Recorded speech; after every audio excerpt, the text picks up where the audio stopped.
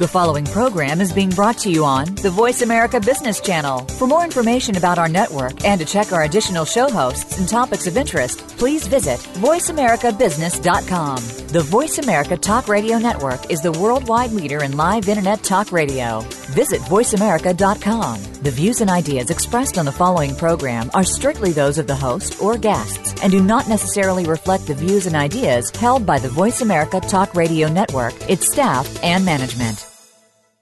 All financial advice provided on this show is for entertainment and educational purposes only. The financial ideas and strategies discussed are only provided as a starting point for a conversation about money matters. With regard to your particular investments and financial strategies, consult your financial planner, CPA, or investment professional. All your financial decisions are yours and yours alone to make and subsequently are solely your responsibility. The information that is supplied through the context of the radio program and any repurposing of its content by the host or network is a combination and collection of solid financial investment understanding, opinion, and comments. This network, show, and its host are not liable for financial strategies, outcomes that you employ in any manner that result in any kind of loss. Shares of corporate sponsors may be the subject of buy or sell recommendations in Jay Taylor's newsletter in accordance with Jay's objective opinion.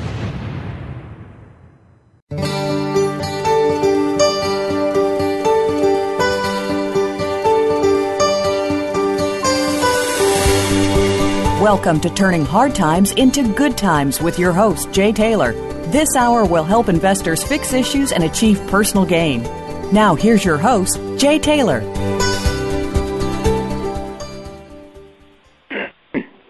Welcome to Turning Hard Times into Good Times. I am your host, Jay Taylor. I am also the author of a newsletter called Jay Taylor's Gold, Energy, and Tech Stocks, and my company, Taylor Hard Money Advisors, is also in partnership with Chen Lin, who publishes What is Chen Buying, What is Chen Selling, and Roger Wiegand, who publishes Trader Tracks. We do have a special introductory offer to those of you who might want to try those letters, each separately.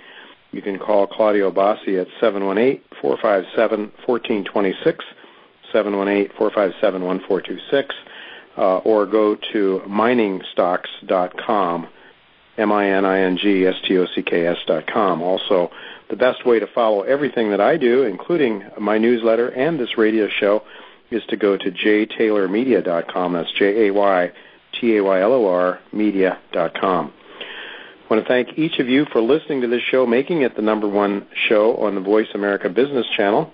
I also want to thank our sponsors for making this show economically viable. And for the first hour of today's show, our sponsors are American Bonanza, Eurasian Minerals, Prophecy Platinum, and Rye Patch Gold. Well, this week we have three fascinating feature guests. Dr. John Coleman is back to pick up from where he left off last week in our discussion of the Kennedy assassination. Last week, Dr. Coleman talked about how Kennedy had gotten off on the wrong foot, so to speak, with the Committee for 300 when he denied the access to Henry Kissinger, denied him access to the White House. Now, Dr. Kissinger was a main connecting point or a conduit of information and control, according to Dr. Coleman, from the Committee of 300 to the White House. Kennedy's call for an end to the Vietnam War by 1965 and his executive order to essentially get rid of the Federal Reserve and to have Congress create money, as the Constitution actually requires, that was the main reason, in Dr. Coleman's view, that President Kennedy was murdered. And he also believes that Oswald was not the murderer, that he had nothing virtually to do with it, and that, in fact, a team of crack hitmen were commissioned to do the job. According to Coleman, on the day of Kennedy's death, Secret Service personnel were called off duty so that Kennedy could be done away with. This is fascinating material to me, and it rings true from all that I have read from various other accounts. I would encourage you to listen to last week's show, which is archived at my site on voiceamerica.com. Also, I would strongly suggest that you buy Dr. Coleman's book titled The Committee of 300, and also his book titled The Tavistock Institute of Human Relations. Both books, I believe, are every bit as important, but especially the Committee of 300 is every bit as important as Ed Griffin's Creature from Jekyll Island. I think in understanding who the powers behind our throne are, in understanding why policies are made the way they are, to take care of the rich and the powerful at the expense of the average people. I just let you know that you can contact Dr. Coleman or order his book, that is, by calling 800-942-0821, 800-942-0821, or you can go to Dr. Coleman's website at Coleman300.com. That's Coleman 300.com. Coleman also has a weekly newsletter in which he brings current events into focus by really tying in current events with the bigger picture as outlined in the Committee of 300 and other books that he's written. Well, unless I'm being conned, I do find Dr. Coleman to be totally believable and honest. Frankly, there is little reason for someone to go out on a limb and talk about the establishment as Coleman does at this point in time, unless one is driven by a sense of honesty and integrity. To believe the establishment account is anything other than propaganda is, I think, the height of naivete. Of course, there are many naive people in America, but most of you who listen to this show, I believe, are not among them. The ruling elite that Dr. Coleman talks about are more than just a little interested in the economy, of course. They are, in fact, manipulators of the economy and do all kinds of bad things to average people for their own gain. So we will all want to know where the markets and the economy is going. Just a couple of days back, an old friend and colleague of mine, David Tice, was on Bloomberg Radio, and David believes that we are still in deep trouble and that the rise in equity prices and commodity prices is largely artificial, created and caused only by money created out of nothing. So it is destined to fail ultimately. I share David's view very much from an Austrian economics perspective. I indeed have held that perspective, and it has not served me badly over the last decade or so for sure. And it has allowed me to get into gold and my subscribers to get into gold very early, well over 10 years ago, before the bull market in gold started. I believe that, too, that many people do believe in a more bullish global economic scene because they're bullish on China. They see it as an engine of global economic growth. Well, our next guest, he will be joining us late in the first hour of today's show, is Gordon Chang, who is himself a well-known radio show host, co-host actually, and writes a column for Forbes magazine. Gordon Chang has had a law practice in the past. He is from China. He has worked in mainland China and in Hong Kong as well. He is very, very knowledgeable about China, and he sets the stage in today's show for a basic understanding of what China is today and how it has evolved from the days at the beginning of the 19th century through Mao Zedong and up until the present. Gordon Chang believes that the Chinese economy is in for a very major decline and very possibly some very extreme political upheavals as well. We can only hope that he is wrong about that, but he does make, I think, a very reasonable argument for why investors should be very cautious about China and investments related to China, like commodity investments as well. David has written, Gordon has written a book titled The Coming Collapse of China. It is a fascinating read, very, very interesting, very, very fascinating. If you're interested at all in Chinese history, well, you should be, because China is a superpower. It is gaining a superpower status. There's no question about that. With 1 billion-plus people, it is a power to be reckoned with. Some people have argued that Gordon Chang has been warning of a decline in China ever since 2001 when he wrote that book, and so far it hasn't happened. And when I questioned Gordon about that, well, he noted in his book that he talked about a major decline. That was in 2001 when he wrote that book, and he suggested that it would be about a decade off. David believes that we are very, very close to that decline and a major implosion in the Chinese economy. Well, finally, on an optimistic note, we could use that, I think. There are some reasons, I think, to be optimistic that things could eventually get better in the United States, notwithstanding the enormous amount of indebtedness and tomfoolery that's been heaped upon us by the Committee of 300 and the policymakers in Washington. Of course, I say that assuming that we are not stripped totally of our liberties by an increasingly fascist government, fascism from both parties, I might add. Rick Rule made me very aware of the profound significance of the converging technologies in the oil and gas business, which has the potential, I believe, to allow the United States to be a serious, big-time exporter of energy in the next several years. With that could come a resurgence, I think, of the U.S. economy, or at least an ability to slowly grow our way out of this hellish mess that has been heaped upon us by the policymakers in the Federal Reserve and the Congress. So today I have asked Keith Schaefer to join me once again to talk about the shale oil and gas topics. Keith has a very exciting oil and gas stock that I expect he will tell you about. Today's figures. Today, I really believe this is going to be an extremely interesting show. I'm really looking forward to all three guests for some very interesting discussion and also to help point us in the direction of making some money. We have to go to our first commercial break, but when we come back, joining me will be Dr. John Coleman. Please stay with me.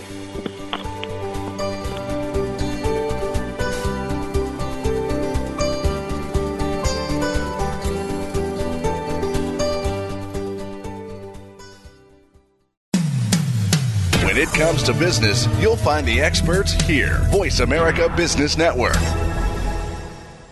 In this climate of increasing global economic uncertainty, just one safe haven remains: precious metals. Led by a strong, proven management team, Prophecy Platinum is actively developing the Wellgreen Platinum Group metals, nickel, and copper property.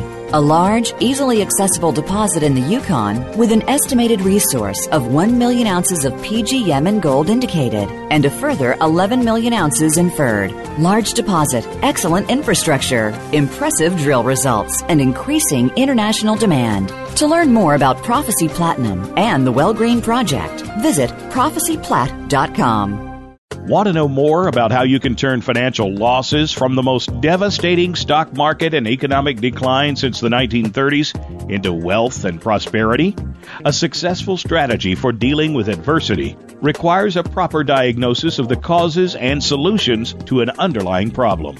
By applying rarely taught Austrian economic theories to policies implemented by our policymakers, Jay Taylor has been able to quadruple the value of his model portfolio since 2000, while the stock market has been in the worst bear market in decades. At miningstocks.com, Jay and his associates provide a framework for turning the pains of the current bear market and recession into investment gains. Jay is a frequent radio and TV guest and speaker at investment conferences where he shares his highly profitable Austrian economic insights at a time when most people are seeing their 401ks become 201ks or worse. He is available to share his rare profit-making insights via radio, TV, and public speaking engagements. To profit from Jay's insights, call 718-457-1426 or visit miningstocks.com to subscribe to his profitable newsletters. When it comes to business, you'll find the experts here. Voice America Business Network.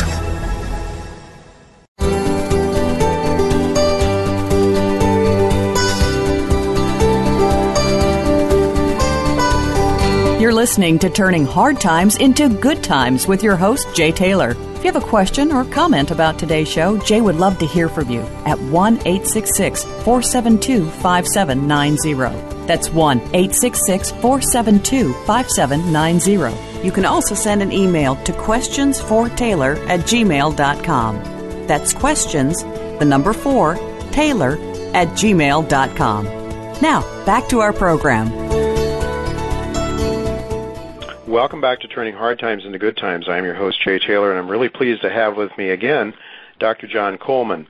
This is the third time that John has been with me on this show. He's back again because I find his book, The Committee of 300, to be a fascinating account of history. I think one that certainly rings true to me based on all the other research that I've done. It is, I think, a more accurate vision of history and our Constitution and where the United States has gone astray than most anything else that we hear from the mainstream media. Dr. Coleman, I believe, is probably as close as anybody I've had on this show to Ron Paul, who's also been on this show several times. But I think Dr. Coleman's message is also resonating very, very well with listeners to this show. We've gotten some very positive feedback, including one individual who wrote, and he said, Jay, we could listen to Dr. Coleman for hours, last week's interview was among the top 5 on your show so far, dating back to March of 1999. So welcome, John. Really good to have you back again. Well, thanks for the opportunity to be with you. I know that we're not going to have in the next 15, 20 minutes enough time to begin to cover everything I'd like to today, but I do want you to tell our listeners where they can sign up for your book, buy your book, and sign up for your excellent newsletter. I have a phone number, a toll-free number, 800-942-0821, 800-942-0821, and your website is Coleman300.com. Do I have that right? That's correct. Coleman spelled Coleman? Yes. Coleman300.com. Excellent. Okay. Without wasting any time, let's get right to it. Last week we focused quite a bit, actually, most of the time on the assassination of John Kennedy, and you mentioned that Kennedy really sort of got off on the wrong foot early in his administration when he denied access to the White House to Henry Kissinger.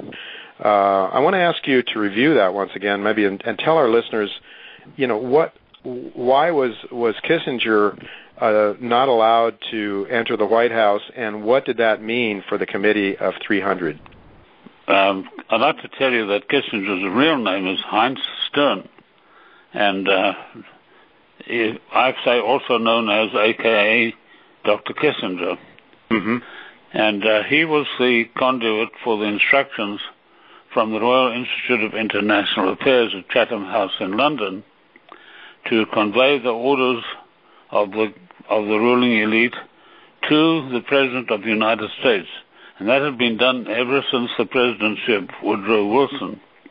When Kennedy discovered this, he sent for Kissinger, and he told him that he is sacked at this moment, and he's not welcome at the White House again, and he's not to set foot in the White House. And from that moment on, the important conduit of the Royal Institute of International Affairs to the President was lost, which made it very much harder for their instructions to be carried out. And okay.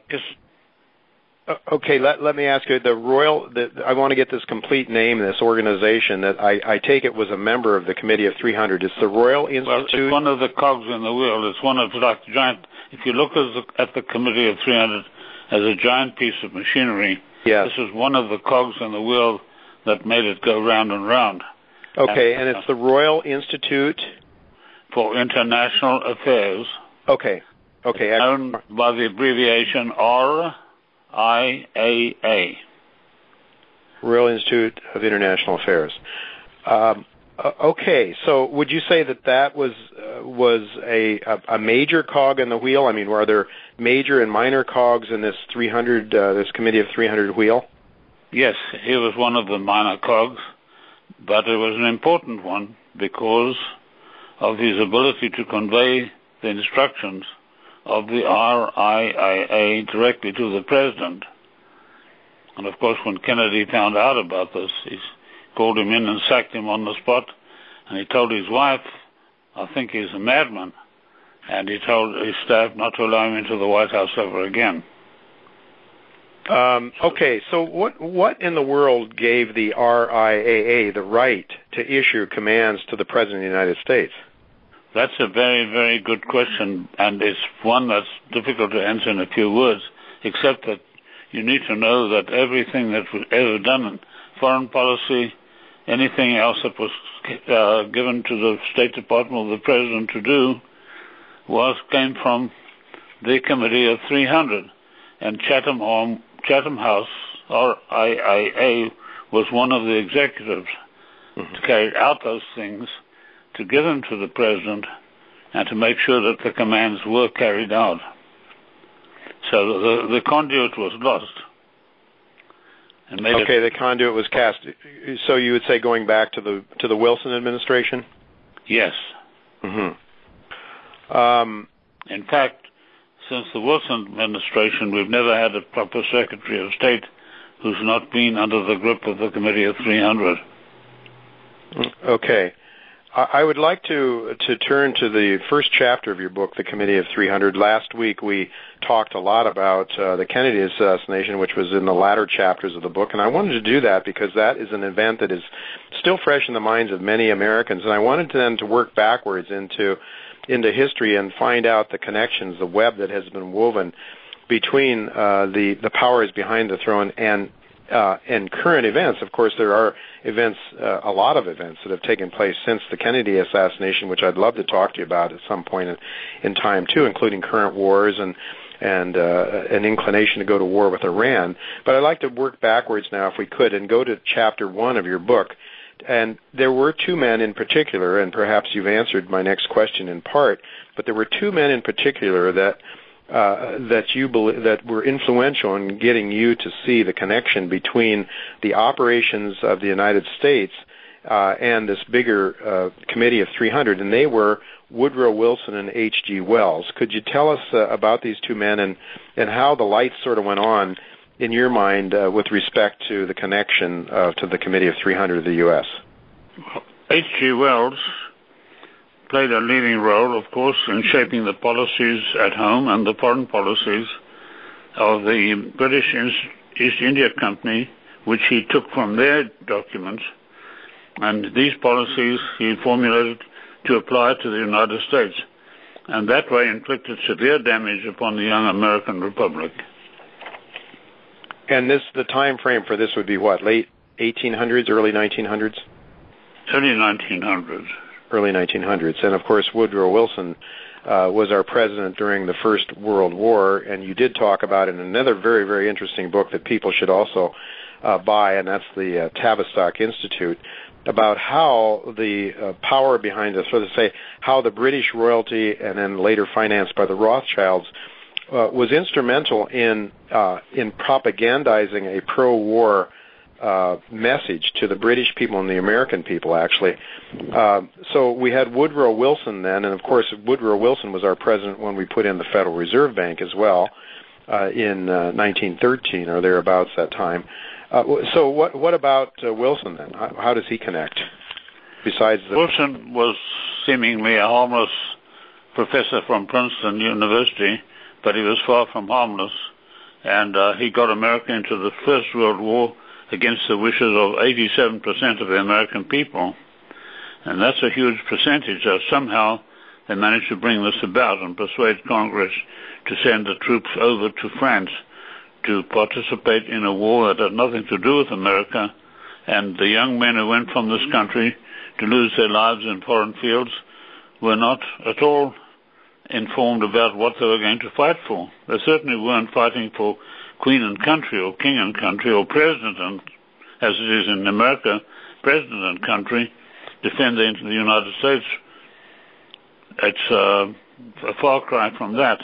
And they went marching off to war not knowing what they were going to fight for.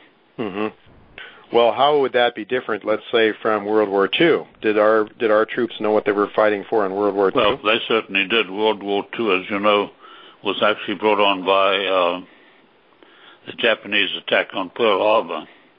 And Churchill was promised by Roosevelt that he would get America into the war, but he couldn't do it directly.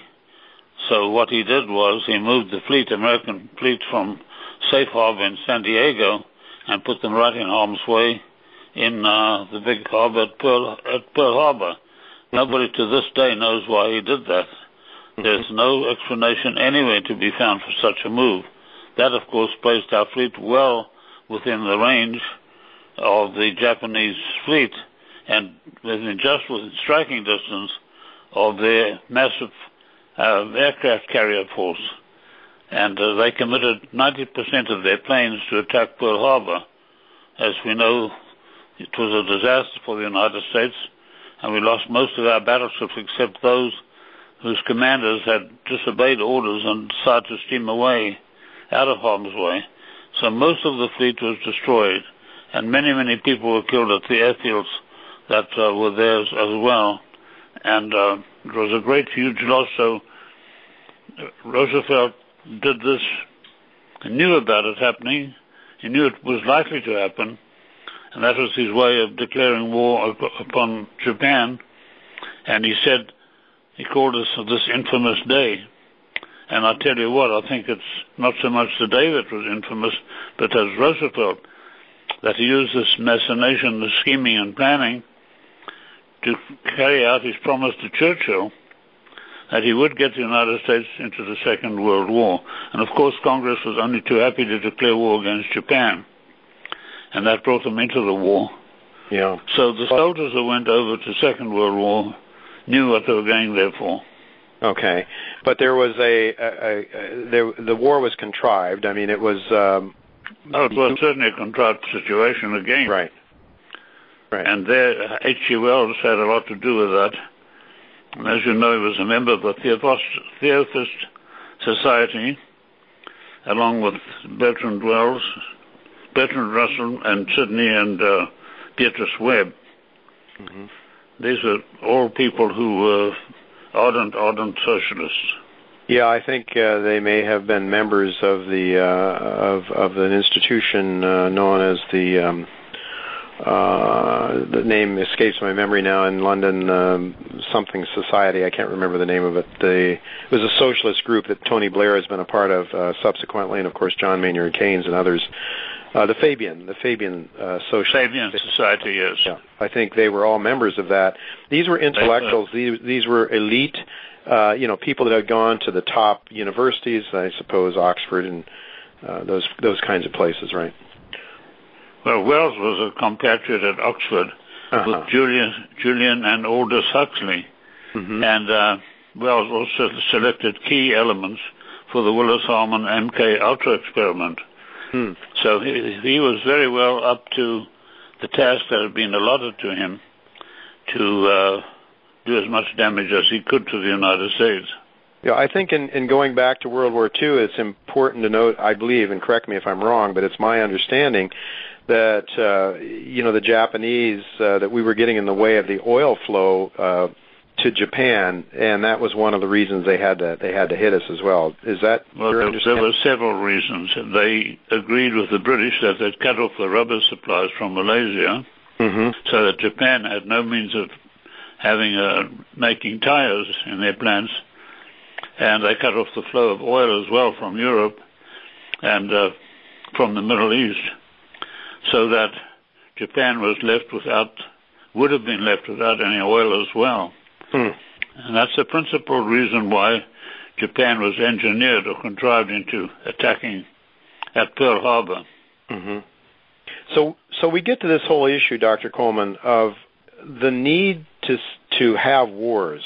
And the Committee of 300 seems to be continuously wanting to have wars, I guess because it's profitable to their members, to this elite group. Is that the idea? It's not only very profitable, but they're able to do things that would not otherwise be possible for them to do. In war. They're able to get things done that would not otherwise, except for war, to get done without wars. And that is because individuals will relinquish their freedoms, or war, sort of during war, governments just allow them to have more power, or what? Yes, that's right. We only have a couple of minutes left in today's show, and I regret that. Unfortunately, there are other things that we've put on the show that is crowding out the time I have with you. But I really hope that you can come back and talk some more. I mean, we just barely scratched the surface. We talked about the Kennedy assassination last week. I'm trying to help people understand and gain a better understanding myself of the connections of these ruling elite, the powers behind the throne, because I think it's important to understand where we're heading. The Committee of 300, you name them in your book. There's 300 of them. The book, again, is the Committee of 300. People, you've got to check out Dr. Coleman's website. It's thecommittee300.com. But we want to get into some of these names, some of these people, some of these institutions. You mentioned a moment ago the RIAA and its influence in terms of the information flow and the control of the White House by this group. But we want to go and talk to about some others. And if you can come back with me in another week or two, there are people like, there's like the Club of Rome, the Venetian black nobility we've talked about with other guests on this show has been mentioned in the past. We know the Rothschilds, the Rockefellers, the Council of Foreign Relations. These are organizations that, the Bilderbergs, that seem to have some connection to the Committee of 300. And I know that you have written extensively. And folks, I want to tell you, that if you read this book, it is very, very interesting. It is a very interesting book. We've talked in the past about The Creature from Jekyll Island, which I have believed was a very, very important book for Americans to understand who owns the Fed and why is it there. That ties in perfectly with Dr. Coleman's work. The Committee of 300 goes deeper into this web, into this power behind the throne, and I think answers an awful lot of questions as to why things are the way they are, why the banks get bailed out, why the average people are being really becoming more and more destitute, and why we are becoming enslaved internationally and also within our own country. Dr. Coleman, I want to thank you so much for coming back, and I hope that we can have you back sometime in the near future so we can pursue some of these other issues and some of these other questions. But I hope more than anything that people will take the time to visit the committee. It's the committee or committee300.com and sign up for Dr. Coleman's newsletter, which is an excellent newsletter, keeping contemporary events in the context of these historical events that we've been talking about on this show. Dr. Coleman, thank you so much for coming back. Give our listeners that telephone number once more, as I seem to have misplaced it. Well, first of all, I must correct you about the website. It's Coleman300.com. Okay, excellent. And the phone number? Our phone number is a toll-free number, 1-800-942-0821. And thank you for having me this morning on your show. Well, it's fantastic to have you once again, Dr. Coleman. I hope we can do it again sometime soon. Folks, don't go away. I'm going to be right back with Gordon Chang, and he's got some things to say about China. China is very important in the world's economy today, and sometime we'll ask Dr. Coleman if he has some ideas of connections between China and the U.S. and the larger power struggle as well. But don't go away. We'll be right back with Gordon Chang.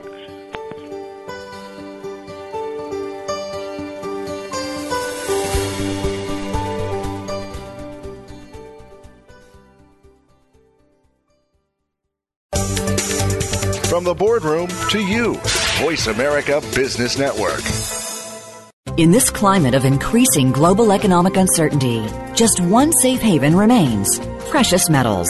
Led by a strong, proven management team, Prophecy Platinum is actively developing the Wellgreen Platinum Group metals, nickel, and copper property. A large, easily accessible deposit in the Yukon with an estimated resource of 1 million ounces of PGM and gold indicated and a further 11 million ounces inferred. Large deposit, excellent infrastructure, impressive drill results, and increasing international demand. To learn more about Prophecy Platinum and the Wellgreen Project, visit prophecyplat.com. Avino Silver and Gold Mines is a low-cost, high-grade producer with 27 years of operating experience. In 2012, Avino resumed production at its historic Avino property and plans to be a multi-million-ounce silver producer in 3 years. Avino is debt-free, well-funded, and has Sprott as its largest shareholder. Avino recently listed on the NYSE Amex exchange, trading as ASM. Visit Avino online at www.avino.com. That's AVINO.com. Voice America Business Network, the bottom line in business.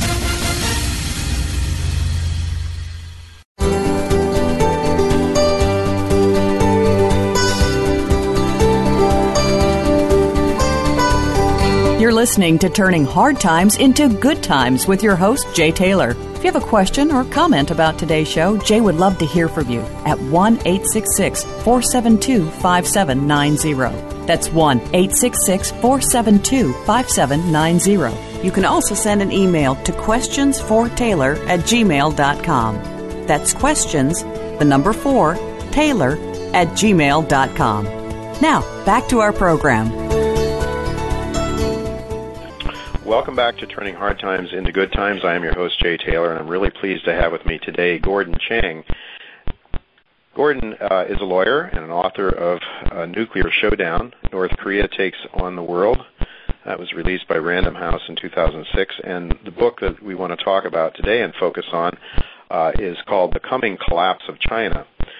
He is a columnist at Forbes, The Daily, and The Daily, and blogs at World Affairs Journal. Gordon lived actually in the past and worked in China and Hong Kong for almost 2 decades, most recently in Shanghai as counsel to the American law firm Paul Weiss, and earlier in Hong Kong as a partner in the international law firm Baker and McKenzie.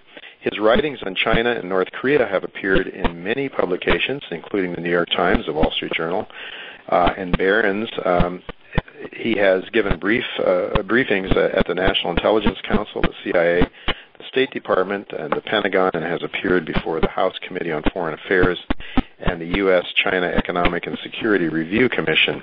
He has appeared on CNN, Fox News Channel, Fox Business Network, CNBC, MSNBC, PBS, and BBC, and Bloomberg Television. Welcome, Gordon, to Turning Hard Times into Good Times. Thank you very much. Really good to have you. Your book is really a fascinating read, the one we want to focus on, The Coming Collapse of China.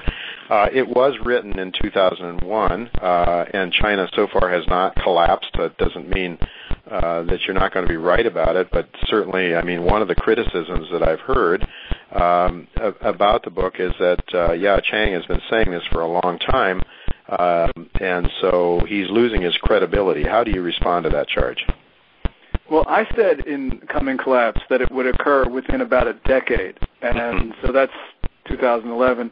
I may be a year or two off, but clearly what we're seeing right now is the Chinese economy is crumbling.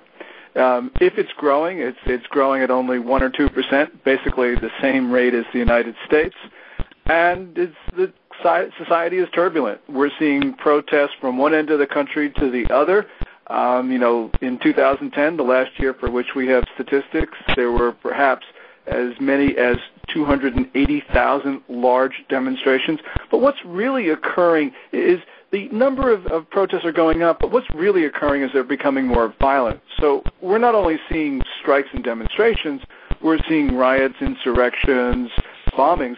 And it's really because the Communist Party no longer has an answer except for repression. I think most people in China right now believe that a one-party system is no longer appropriate for a modernizing society like China's, and therefore the only way the party can really stay in power is to use coercive tools. And that's what we're seeing today as the political system is becoming more closed, and we see all sorts of negative trends. Communist Party is splintering. The authority of the central government is eroding.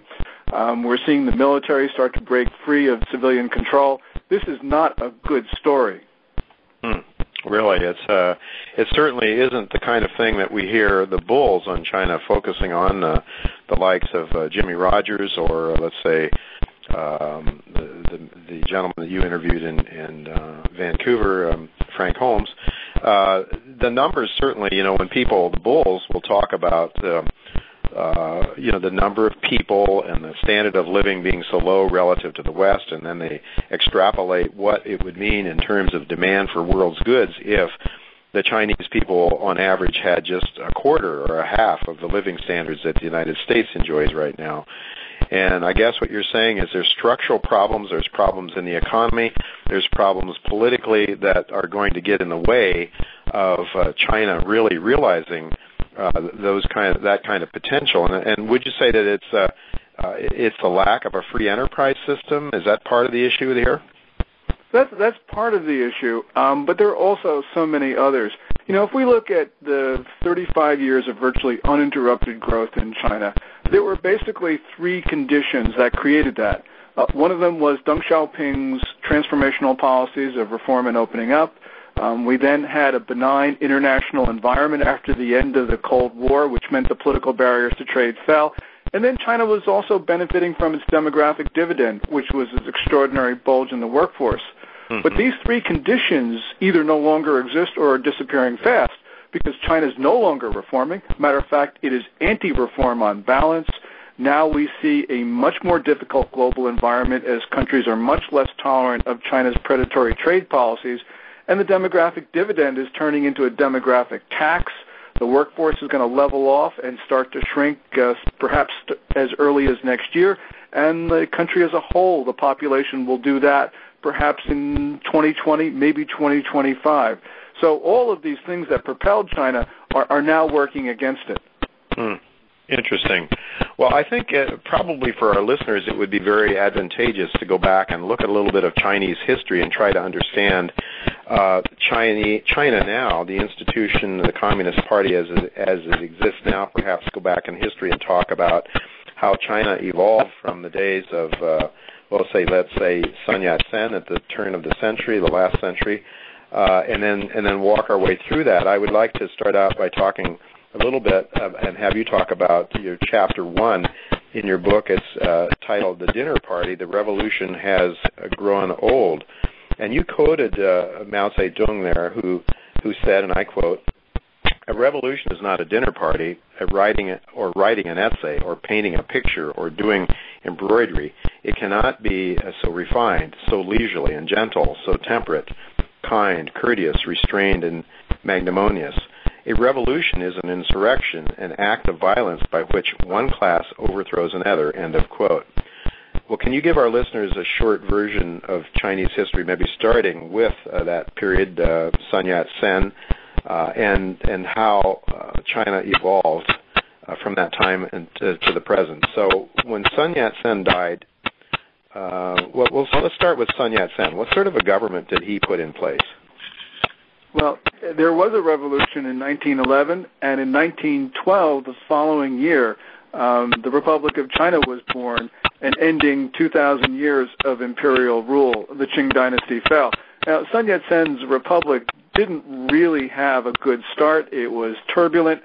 We saw a civil war in China between the Kuomintang, which was the ruling party, and Mao Zedong's communists, and the communists prevailed in 1949, just after World War II. After the Japanese had invaded and had actually caused so much trouble in China. Mao, as he pointed out, came to power not through a dinner party, but through essentially armed rebellion and eventually a full-scale civil war.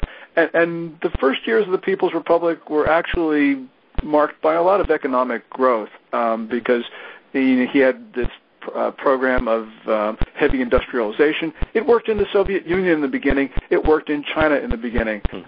But Mao then had a number of policies, including the Great Leap Forward, which created unimaginable suffering. Perhaps as many as 30 to 70 million people died in an artificial famine.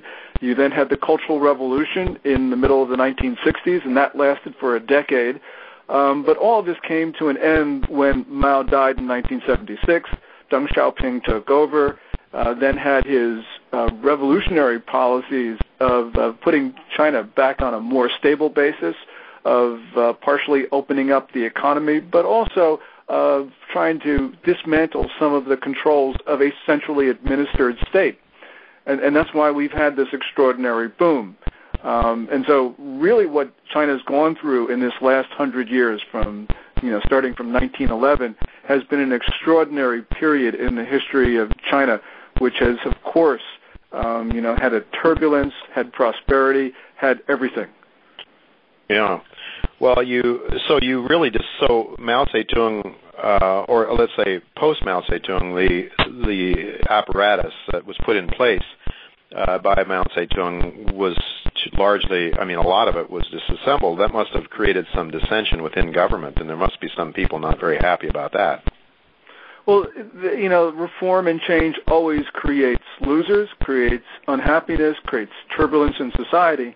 And that's, what we saw in the 1980s and the 1990s, where we had, for instance, the partial reform of state enterprises. A lot of workers were put out onto the street, often with very, very few benefits. And so that did cause trouble, but China got through that. There has been, in the period of reform, of course, many dislocations. So, for instance, we had unparalleled growth in the late 1980s, leading to inflation, and the mismanagement of growth. And, of course, that ended up with tragedy in 1989 in June with the Tiananmen Massacre. since that time, China has been relatively quiet up until the last 2 or 3 years, when we have seen, again, a lot of turbulence in society created by growth. Prosperity has made Chinese society unstable.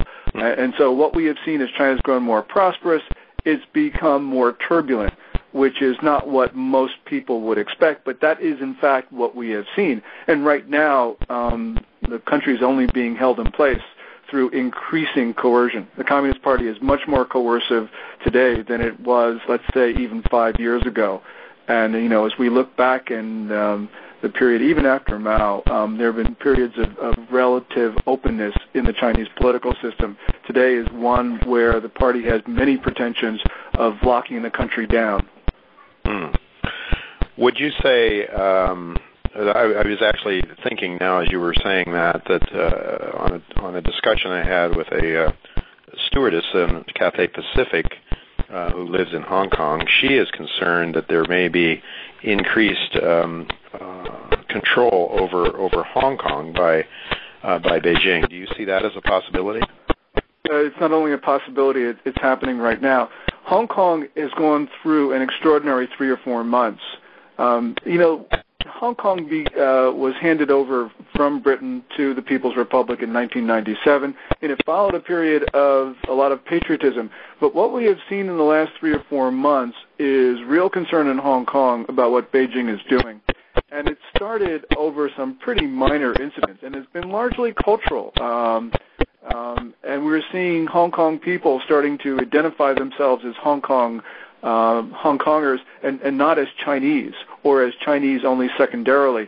That's very much concerned Beijing. We have seen all sorts of antagonisms relating to Hong Kong women Chinese women coming to Hong Kong to give birth. We have seen controversies over all sorts of proposals of further economic integration. There have been a number of very corrosive comments from both sides. So, for instance, a Peking University professor a couple months ago called Hong Kong people dogs. That ignited a firestorm that is continuing today. So it is a very interesting situation. There of course is a religious order there that has the Gulong. What is the name of the organization that is under Falun Gong? And what is the issue that the government has against them? This is essentially an outgrowth of a number of other controversies that the Communist Party has with other religious groups, including Christians and Buddhists and about everybody else. The Communist Party is jealous about its monopoly on power and doesn't like to see any sort of organization. Falun Gong or Falun Dafa is a very organized religion, and there was a big demonstration during the era of Jiang Zemin in the late 1990s, and the Communist Party became very concerned about the ability of the Falun Gong to replace the Communist Party. So it launched an unprecedented crackdown, which continues to today. But it really is only a little bit different of the crackdown that we see against the Catholic Church, against house Protestant churches, against Tibetan Buddhism, against the Muslim faith. This is really a very tragic story that we're seeing played out in so many different religions. It is sort of contrary to what I read on page 58 of Jimmy Rogers' book, Adventure Capitalist, and of course this was written a few years ago, so maybe what he said then isn't true now, but he talked about how in China he had, I don't remember where it was, somewhere in China he and his wife had passed this church, and then they said, wait, a church, and they went back and they looked at it, and they met up with the people, and he talked about how they were not only free, but how the priests were being paid by Beijing, by the government. And so, he's trying to make the point that the Chinese people are free to worship. I mean, that seems to be what he's trying to say, and what you're saying is definitely that's not the case. If Jimmy Rogers said that, he was completely wrong. Probably, from your description, he went to what is known as a patriotic church, which is controlled by Beijing, and there are patriotic Catholic churches and patriotic Protestant churches, But the majority of Christians want to pray in their own way without the interference of the state. And I'm afraid that Jimmy Rogers was completely wrong. I mean, he's a great commodity expert. He's a great expert on all sorts of things financial. But when it comes to religion in China, I'm afraid he doesn't know very much. Well, I was thinking to myself that the same thing would apply anywhere when government gets involved and starts paying for things. They're going to have something to say about how the organization is run, and I would guess that there probably is some interference with respect to the theology that's taught in a church like that. That was my thought as I read what Jimmy was saying. Well, it's really it really is interesting. More than interesting, it's going to have some ramifications certainly on global commerce as well. I'd like to go back, if we could, and we got about 5 minutes before the break here, but I'd like to go back and look a little bit at Mao Zedong and that time frame. It seems as though he had to have, as you talk in your book about he seemed to have a continuous revolution. I mean, does this go along with this? A revolution is not a dinner party. We've got to keep fighting for what we were standing for. And there was one sort of campaign after another you talked about, which began really in about 1957. There was the 100 Flowers movement. What was that about? Well, the 100 Flowers movement was really interesting, and today China scholars debate over what Mao intended. But essentially the idea was to allow scholars and others to talk about what was wrong in society. And so it was sort of like a flowering of discussion and intellectual ferment. It didn't last very long because Mao didn't like what people were saying, and so he had a number of people imprisoned and worse. Essentially, scholars say, well, Mao changed his mind when he heard what he said. Some thought that this was a deliberate plot to see what people might actually say and to identify the dissidents. Mm. So, there's a lot of disagreement over this, and I don't know what the real answer is, but it was clearly ended up in a bad way for people who expressed views that Mao did not like. Well, totalitarian governments don't like views that are different than theirs, and I think the same thing probably holds true in the United States, unfortunately, although we certainly have more freedom than I believe they have in China. What about the anti-rightist campaign? What was that about? Well, again, it is another campaign against people who Mao, didn't like. Essentially, Mao had this concept that there should be continuous change to prevent government from being ossified, to being bureaucratized. And so rightists were people who had, on the other side of the issue, who felt that China should be different, and certainly not, even if dominated by communism, there should be different strains of communist thought. And so this is another attempt by people to try to push China in a direction that Mao felt was disadvantageous. So again, we had a lot of intellectuals imprisoned. So the intellectuals were sent off to prison, or worse in some cases, perhaps. We do have to go to break now, Gordon, and when we come back, I want to pick up on some more of what went on during Mao Zedong's day. Starting with the Great Leap Forward, which was a big deal. So we'll be right back. We do have to go to break, so don't go away, folks. We're going to be right back with Gordon Chang.